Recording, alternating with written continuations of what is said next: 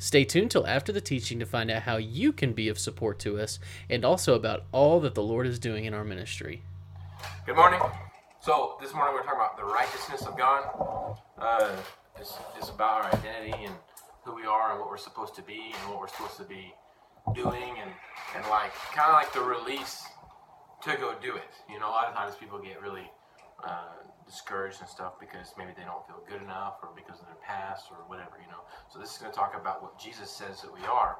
And so if you'll open up your Bibles to 2 Corinthians chapter 5, verse 15 through 21. 2 Corinthians. I'm going to turn with you. That way everybody has a little time to get to it. 2 Corinthians chapter 5.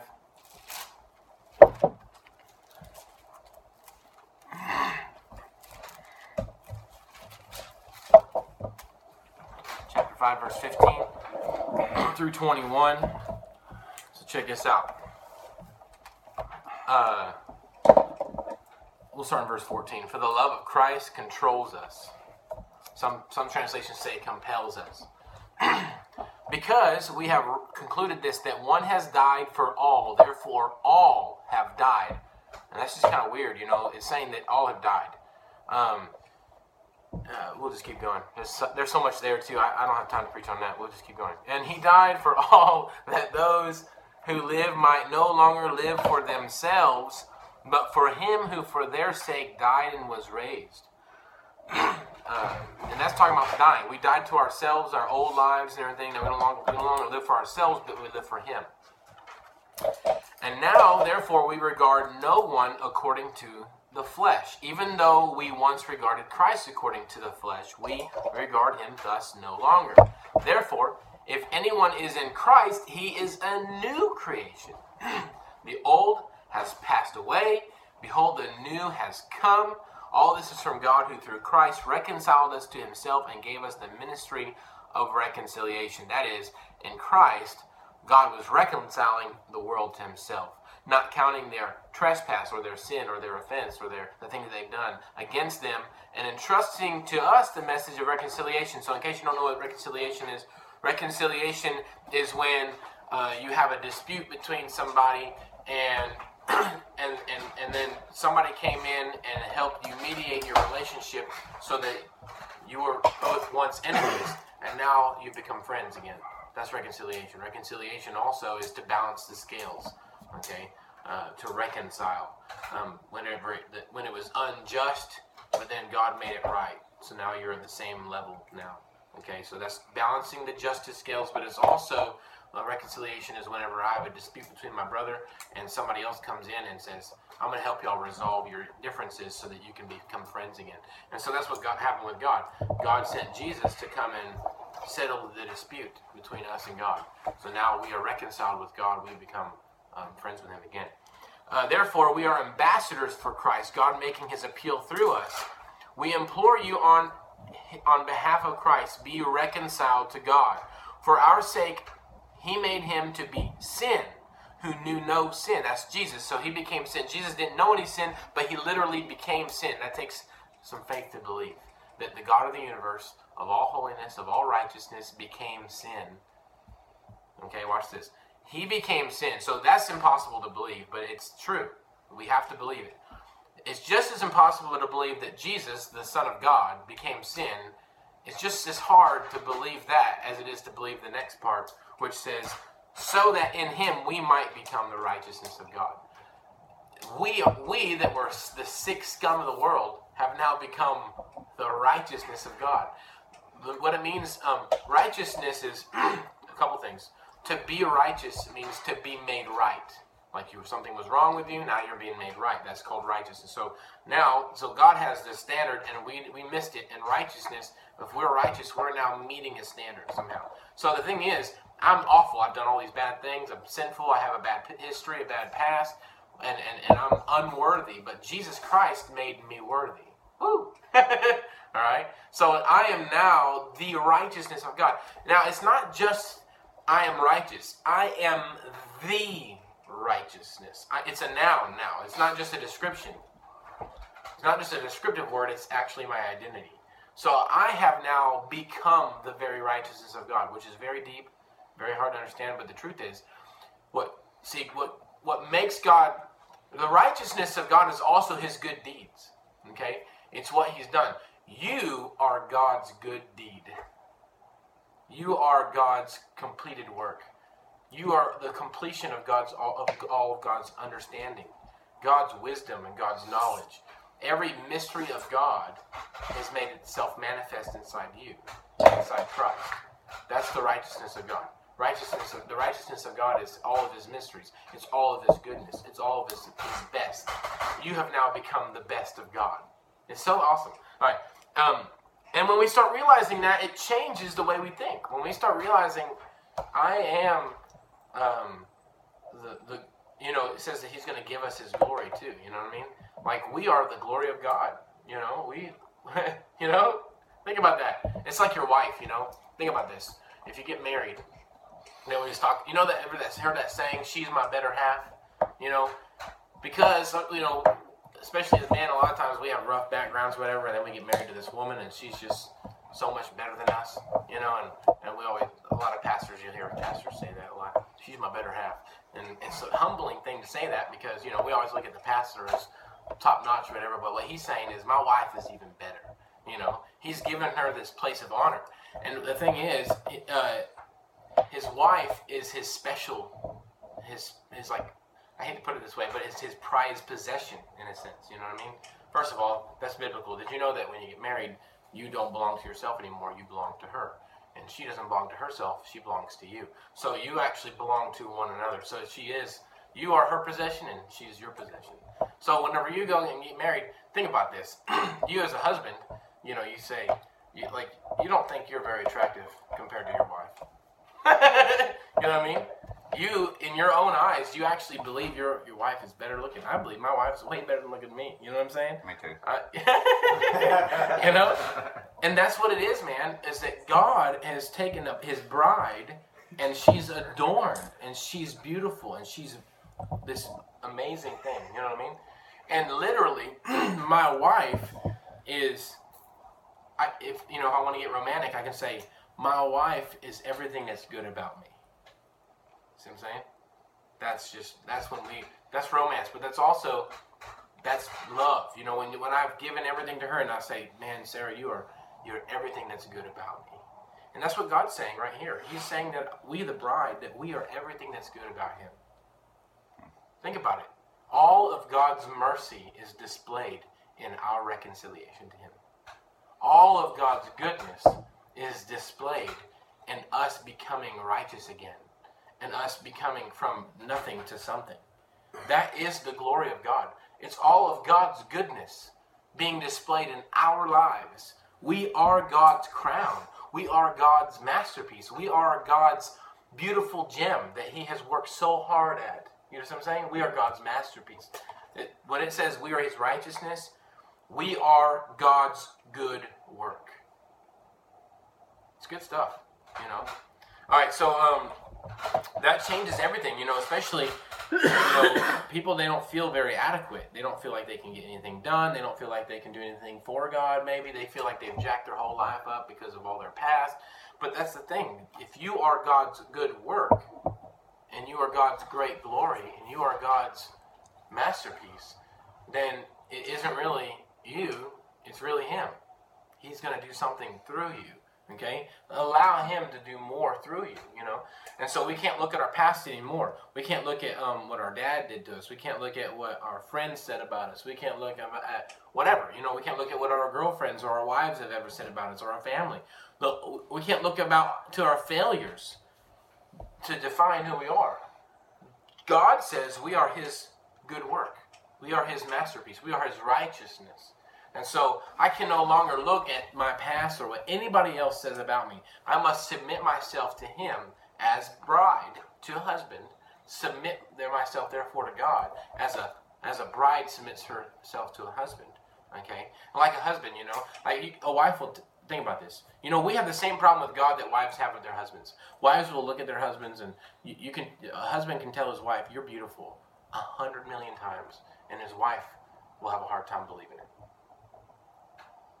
She has a hard time believing it. And you can tell her a million times, you're beautiful, you're beautiful, you're beautiful, and she doesn't get it.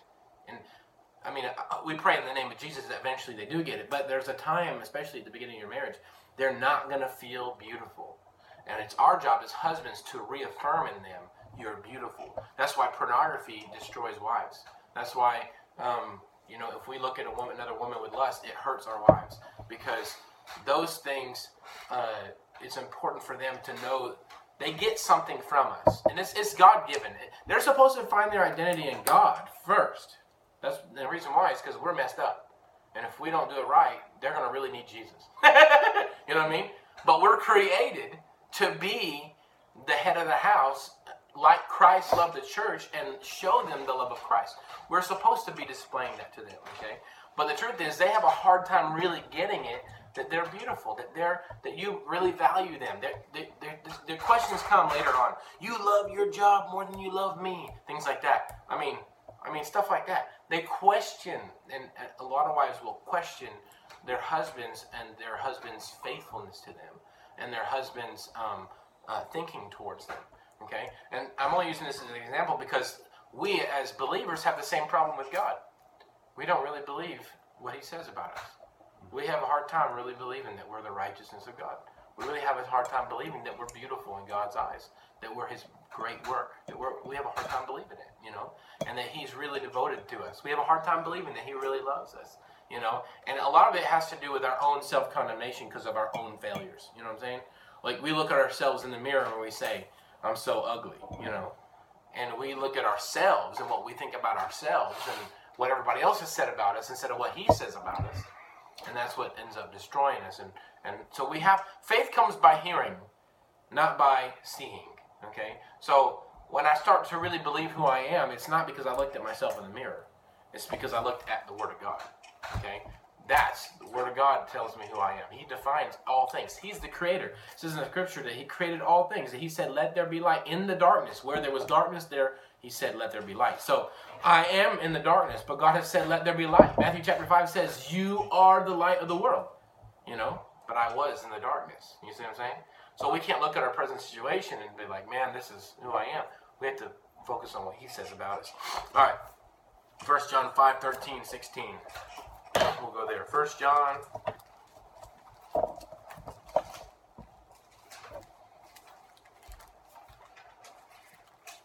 First John 5, 13 through 16. It says right here, I write these things to you who believe in the name of the Son of God, that you may know that you have eternal life. And this is the confidence that we have toward him, that if we ask anything according to his will, he hears us. And if we know that he hears us in whatever we ask, we know that we have the request that we have asked of him. So, a lot of times people we're going to talk about prayer today. We're going to talk about our access to the things of God. If I really know who I am in Christ, I now have a new confidence. Okay, I'm going to steal this phrase. Todd White says it all the time. I now have a Godfidence. My confidence isn't inside myself. My confidence is inside of him. Confidence means, the word con means with, and fidence is the same word as like fidelity, faithfulness, loyalty. I have, a lot of times we get together with brotherhoods or gangs and things like that, and because we're trying to find loyalty, we're trying to find friends that really will have our back. When the truth is, God has our back all the time. And confidence. This is the confidence confidence isn't just, arrogance. It's not arrogance. It's actually, in this situation, it's humility. I have a confidence in what God has said about me, okay? Not myself, okay? I'm not confident. I have confidence in him. You know what I'm saying? And so it makes me confident. Because when I start realizing who I really am, it changes everything, I'll read this again. And this is the confidence that we have toward him, that if we ask anything according to his will, he hears us. And if we know that he hears us in whatever we ask, now watch this real quick. We're talking about 1 John chapter 5, verse 13 and 14. Verse 14, and this is the confidence that we have. So here's the thing. People, they're like, confidence, right? Like, confidence is a strong word, you know? Like, people don't really, they're not really confident. When they pray for somebody who has a missing leg, they're not really confident the leg's going to grow back. Right? You know what I'm saying? But Everybody. huh? That's everybody. Everybody. I'm using a really hard miracle. Signs and wonders. I was prophesying over last night that I'm going to go into places that we've never touched before, and I believe it. And the reason why is because God just really spoke to me that faith comes by hearing and not by seeing. I want to see limbs grow back. You know? I want to see people who have mental problems, illnesses, get completely set free in the name of Jesus. You know? I want to see the dead people rise. You know what I'm saying? Radical faith. And the reason why is because we have unbelief. Everybody who prays, everybody who prays for a person who has enough doesn't really believe it's going to come back. You know what I'm saying? I mean, if you really want to be honest, right? Well, I have faith. No, you don't. Faith really is saying, I know that when I finish praying, it's going to happen. Confidence. You know what I mean? But why don't we have confidence? A lot of times we don't have confidence because we really don't know who we are. We don't really know what God's given us.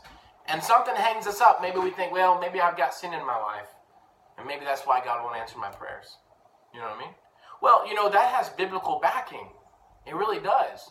But people don't realize that righteousness comes by faith, not by your deeds. Yeah. I mean, my faith in Jesus and what he did, not in what I did, is what makes me righteous. And then that changes what I'm doing. Because I become what he said I am. And I do because I am, not because I'm trying real hard. You know what I mean?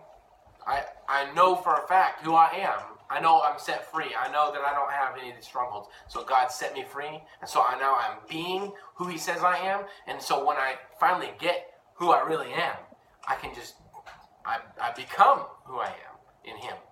And then it just happens. He says, for we are saved by grace through faith, not of works, lest anyone should boast, so that we can fulfill the good works that God had prepared for us in advance. People skip that last part. God created us for good works. And so it's not about how your works get you saved. It's about his one work that got me delivered from wrath of God. So he's no longer angry with me. Okay? And it's belief in his resurrection that gives me a new life that causes me to go into a life of good deeds. You know what I'm saying? A life of kingdom advancement. So, watch this. People the devil knows how to twist scripture, okay? The devil really knows how to twist scripture. He'll take this passage right here, and this is the confidence, right? We're talking about confidence, that we have toward him, that if we ask anything according to his will, bam, all of a sudden people, with that last part right there, all of a sudden all their confidence goes away. Why? Because nobody really knows the will of God, right? So that's what they say. So they'll pray for somebody. If it's God's will, he will hear them. Wait a minute. Now I'm not confident anymore because I really don't know the will of God. People really worry about the will of God, okay? And they're like, I don't know what God's will is. And that's the truth, man. People say, if it be thy will, if it's your will, God. And what that is that's a confession of unbelief. Yeah. If your line of thinking leads you to stop praying and believing, then it's a bad thinking. And it's actually a lie that you've embraced. So if I pray for somebody and they don't get healed, I can't say, oh, well, it must not be God's will. When there's so many scriptures that say it is God's will to heal. Psalms 103, for instance, says, forget not all of his benefits. He forgives all of your sins. So the question is, I can go to any church and ask them, has God forgiven all of your sins? And they all believe that. The reason why they believe that is because it's something unseen. Do they really believe that? Some people don't believe it. Okay. They really don't. But my point is people who, you're right, that's a good point. There's a lot of people that really don't believe that God's forgiven all of their sins. They really don't believe that. And that's actually what we're talking about today, is about really believing that God has forgiven you of all your sins. Well, if God has really forgiven you of all of your sins, if this is true, and the Word of God, okay, if God's not a liar, then it's true that God has forgiven you all of your sins. He doesn't remember one of them. Blessed is the man whose sins the Lord does not remember anymore. Psalm 103 says, bless the Lord, O my soul, and forget not all of his benefits. It's a command. What we've done is we've forgotten that God has forgiven us of all of our sins. The next passage, the very next line, the same verse says, and heals all of our diseases.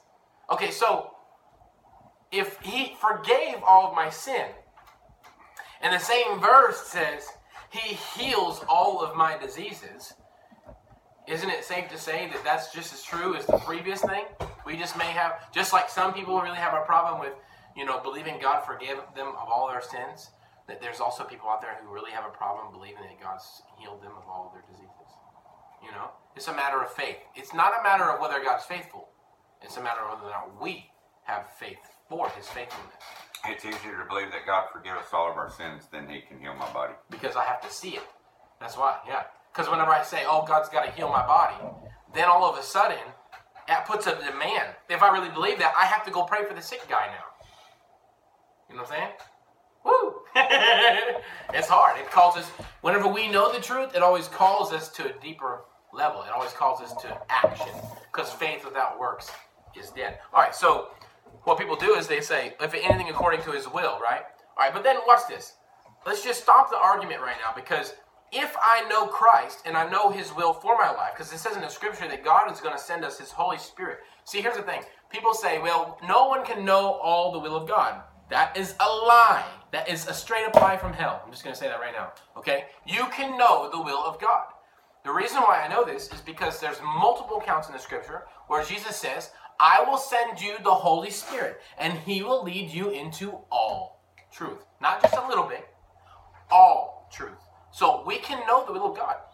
The truth is God's will. Here's another thing too. God has this will, this like perfect plan, and it doesn't happen. Okay, God has a perfect plan for your life. Now the question is, if God's perfect plan in your life was, always fulfilled in your life, how could you be judged for sin?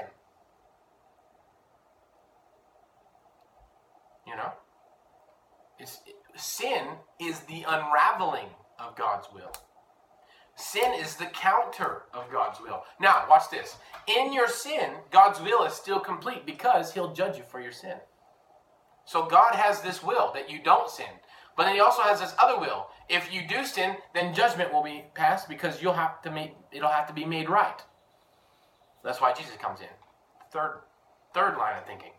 You sin. No, that's not God's will. So now you have to pay. Well, you know what? God loves you so much. He doesn't want you to be in sin so much that he sent his only son to come take care of the justice aspect. So now you don't have to pay for your sin, and you can be set free from your sin. And guess what? God's original intent for your life could still be available where you are completely sinless. That's why Jesus is the perfect wisdom of God. So my point is, God's will doesn't always happen, the way he wants it to happen. Ezekiel says, I desire that none of the wicked should perish, but they should repent, turn, and live. But the truth is, a lot of people will not repent, they will not turn, and they will not live. And that's not God's will. But so what does God do? In his sovereignty, he establishes law that says justice must be served. So that justice is actually the completion of God's will. Because righteousness, does that make sense? It's a little deep in there on the... Does it make sense? Did I explain that good? All right, let's keep going. So he hears us, right? So watch this. If we ask anything according to his will, he hears us. So, and if we know that he hears us, in whatever we ask, we know that we have the request that we have asked of him. So guess what, guys? If we are righteous before God, okay, and we have confidence, then when we ask something, we know we can have it. This is a hard teaching. It's a hard teaching to really grasp. And that's why you have to hear it, and you have to hear it, and you have to hear it. Because it boosts faith, because faith comes by hearing. Not by experience, but faith comes by hearing. All right, James chapter 5, 13 through 18.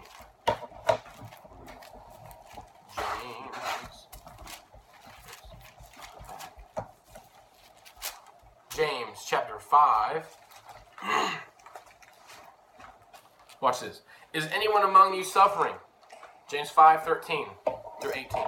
Is anyone among you suffering? Let him pray. Is anyone cheerful? Let him sing praise. Is anyone among you sick? Let him call for the elders of the church and let them pray over him, anointing him with oil in the name of the Lord. And the prayer of faith will save the one who is sick. That's like so blatantly out there. I mean, I like so straight up, so straightforward. You can't misinterpret that. And the prayer of faith will save the one who is sick.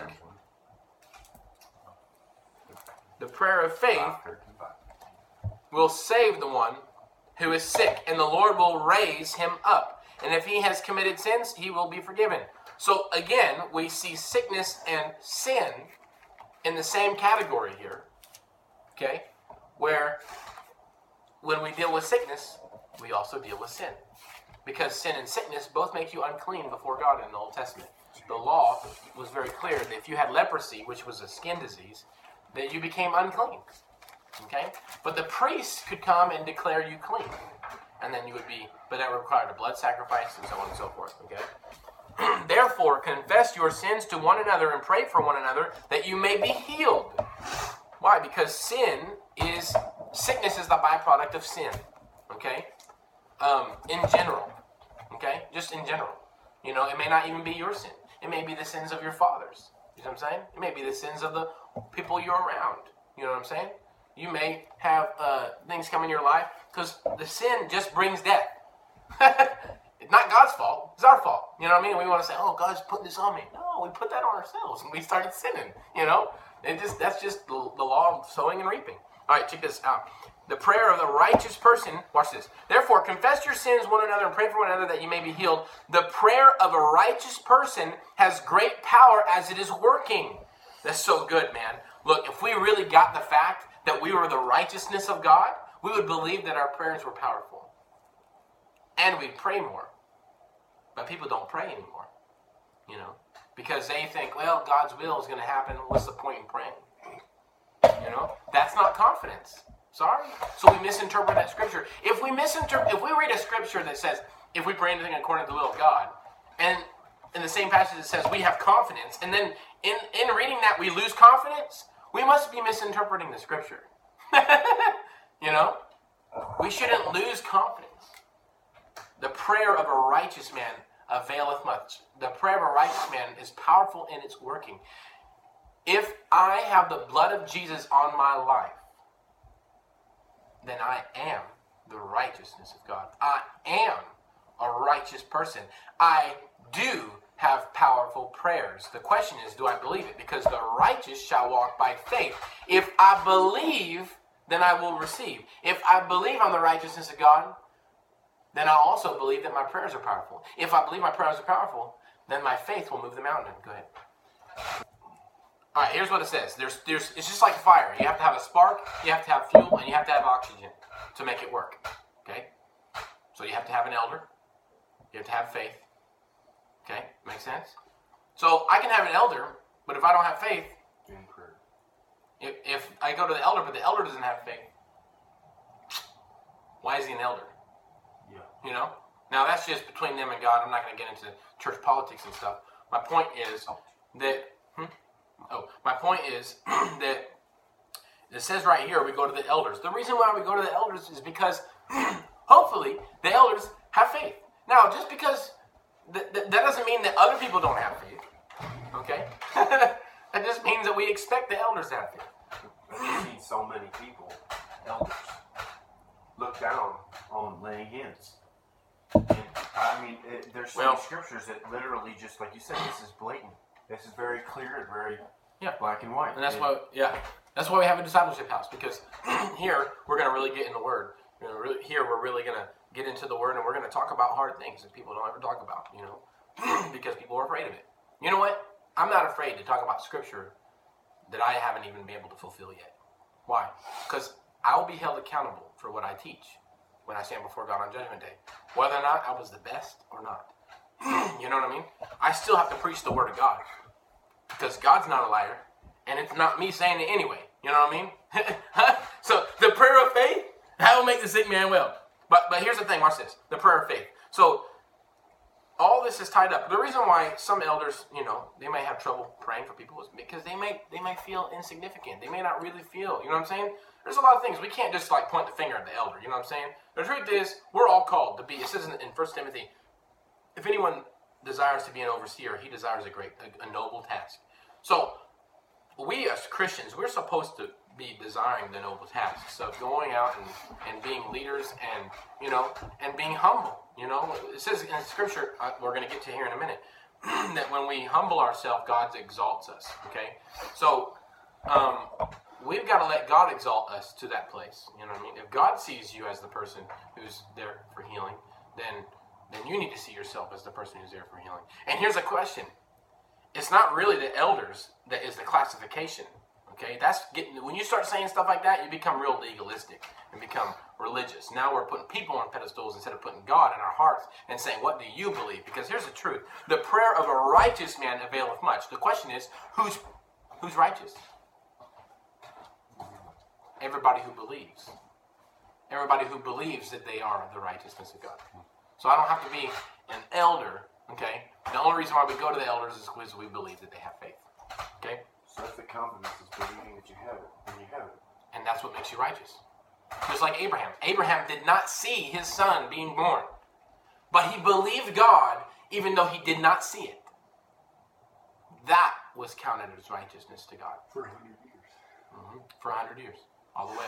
He was considered righteous up to the point he had that kid and beyond. All right, James 4. All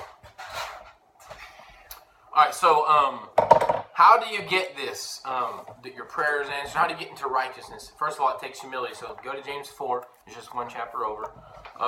4 through 10. It says right here, you adulterous people, do you not know that friendship with the world is enmity with God? Therefore, whoever wishes to be a friend of the world makes himself an enemy of God. Or do you suppose it is to no purpose that the Scriptures say he yearns jealously over the Spirit that he has made to dwell in us, but he gives more grace? Therefore, it says God opposes the proud, but gives grace to the humble. All right, so here's the thing. There's a dual thing here. There's a righteousness of knowing my identity, and there's also a righteousness of follow through, okay? All right, and actually submitting. What makes you righteous isn't your deeds, it's that you continually seek God with all of your heart and you constantly let him change your life, okay? You're not going to be there overnight, you know what I'm saying? But if my heart is to pursue the Lord like David, when God said he's a man after my own heart, okay? David was not perfect, but he was a man after God's own heart. In fact, David did some pretty bad stuff. But God called him a man after his own heart because he sought after God with all of his own heart. We have to seek God with all of our heart, and when we do that, we start to change. Our life begins to change. We become humble. Okay, the most humble people are the ones that more power works through. The reason why is because the more humble you are, the more you move yourself out of the way. The more you move yourself out of the way, the more God can display in your life. The more God displays in your life, the more miracles happen. Okay, check this out. He yearns jealously, right? But he gives more grace. God opposes the proud, but gives grace to the humble. Submit yourselves, therefore, to God. Resist the devil, and he will flee from you. That's so good. So this is actually the power to overcome sin right now. So first of all, we don't start with just laying on hands. We start with the miracle in our own life of literally dying to self and being raised with Christ. Sin in our life, if we're really walking in faith, we will remove sin in our life through Jesus because we believe that he has made us righteous. So good, man. When we believe that he's made us righteous, we can actually believe that we have died. When we believe that we have died, we can believe that our passions are also gone. When we believe that happens, we believe that he replaces it with his passions. That's what it says. The righteousness of God. It's good. It's good. Yeah, and it says right here, just in the same passage, it says, resist the devil, and he will flee from you. So, in your humility before God, you do spiritual warfare. And that's how you overcome sin. So when I was struggling with pornography, or when I get tempted with pornography, I resist the devil because I know who I am. I know that that's not who I am anymore. It's not just a resisting the devil. It's resisting the devil and submitting to the Lord. Watch this. Submit yourselves therefore to God. Resist the devil, and he will flee from you. The very next verse says, draw near to God, and he'll draw near to you. Cleanse your hands, you sinners, and purify your hearts, you double-minded. He's talking about Christians. Be wretched and mourn and weep. Let your laughter be turned to mourning, your joy to gloom. Humble yourselves before the Lord, and he will exalt you. So when you're in the middle of that, here's what happens. You resist the devil. That's spiritual warfare. I'm talking about sin. So when we resist the devil in sin, we resist him, but doesn't stop there. The next is draw near to the Lord. So here's what I do. When I'm resisting the devil, I fight the devil in spiritual warfare, praying in the Spirit, casting the devil out of my life, and then right after that, I start praising the Lord. I say, I thank you, Father, that you've made me the righteousness of God. Why? Because when you praise God, it cuts through unbelief. Unbelief is going to lead me to sin. That's what it says in the scripture. That anything done outside of faith is a sin. So, unbelief, if I don't really believe that I'm free, it'll always lead me back to sin. Okay? So, unbelief. So, the only way I can get rid of unbelief, it says in Romans chapter 4, that Abraham let no distrust make him waver, but he grew strong in his faith as he gave glory to God. So, I will have distrust, especially when I'm being tempted. When I'm being tempted with the devil, right? Like, especially, like, in mine, it's a secret sin. So, when I get tempted with pornography or whatever, the thought will come, bam, hit me, you know? And so, all of a sudden, I'll have these desires that are contradictory to my spiritual desires. And it's easy to believe that I am a pervert. You see what I'm saying? It's easy to believe that I'm screwed up. When the truth, because of these feelings I have, you know what I mean? When the truth is, I've died. The truth is believing something I can't see. The truth is something believing I can't feel. Believing something beyond my emotions.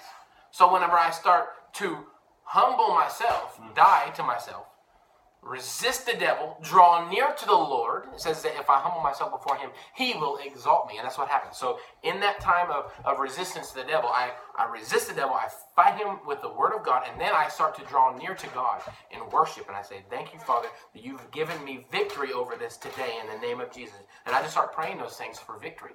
Okay? And then it says right here that he'll draw near to you. Hey guys, it's James Whetstone here. Thank you once again for your support and your views. We could not do this without you and your help. If you haven't got a chance to check out our website, please do that. It's BALMZS.com. We got all kinds of teachings and events and all of our ministry pages there. Make yourself at home. Check us out.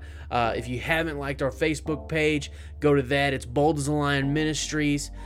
Every single week here on YouTube, we're trying to post a video on Mondays to help get everybody fed. Just continue to stay tuned. If you haven't subscribed yet to our YouTube page, please do that. Also, follow us on Twitter at The Daily Balm. That's BALM. That stands for Bold as a Lion Ministries. Or a very soothing ointment. We also have our podcasts on iTunes and Google Play. You just search Bold as a Lion Ministries and boom, you got it. We got a lot of things coming in the future we're excited about. If you were touched by this message, please consider giving us a one-time donation or becoming a monthly sponsor. We can't do it without our supporters, and thank everybody for supporting so much. We like I said, we cannot do this without you guys. So if you want to see bigger and better things in the future, consider becoming a monthly sponsor. Have a great week. God bless. We'll see you next Monday.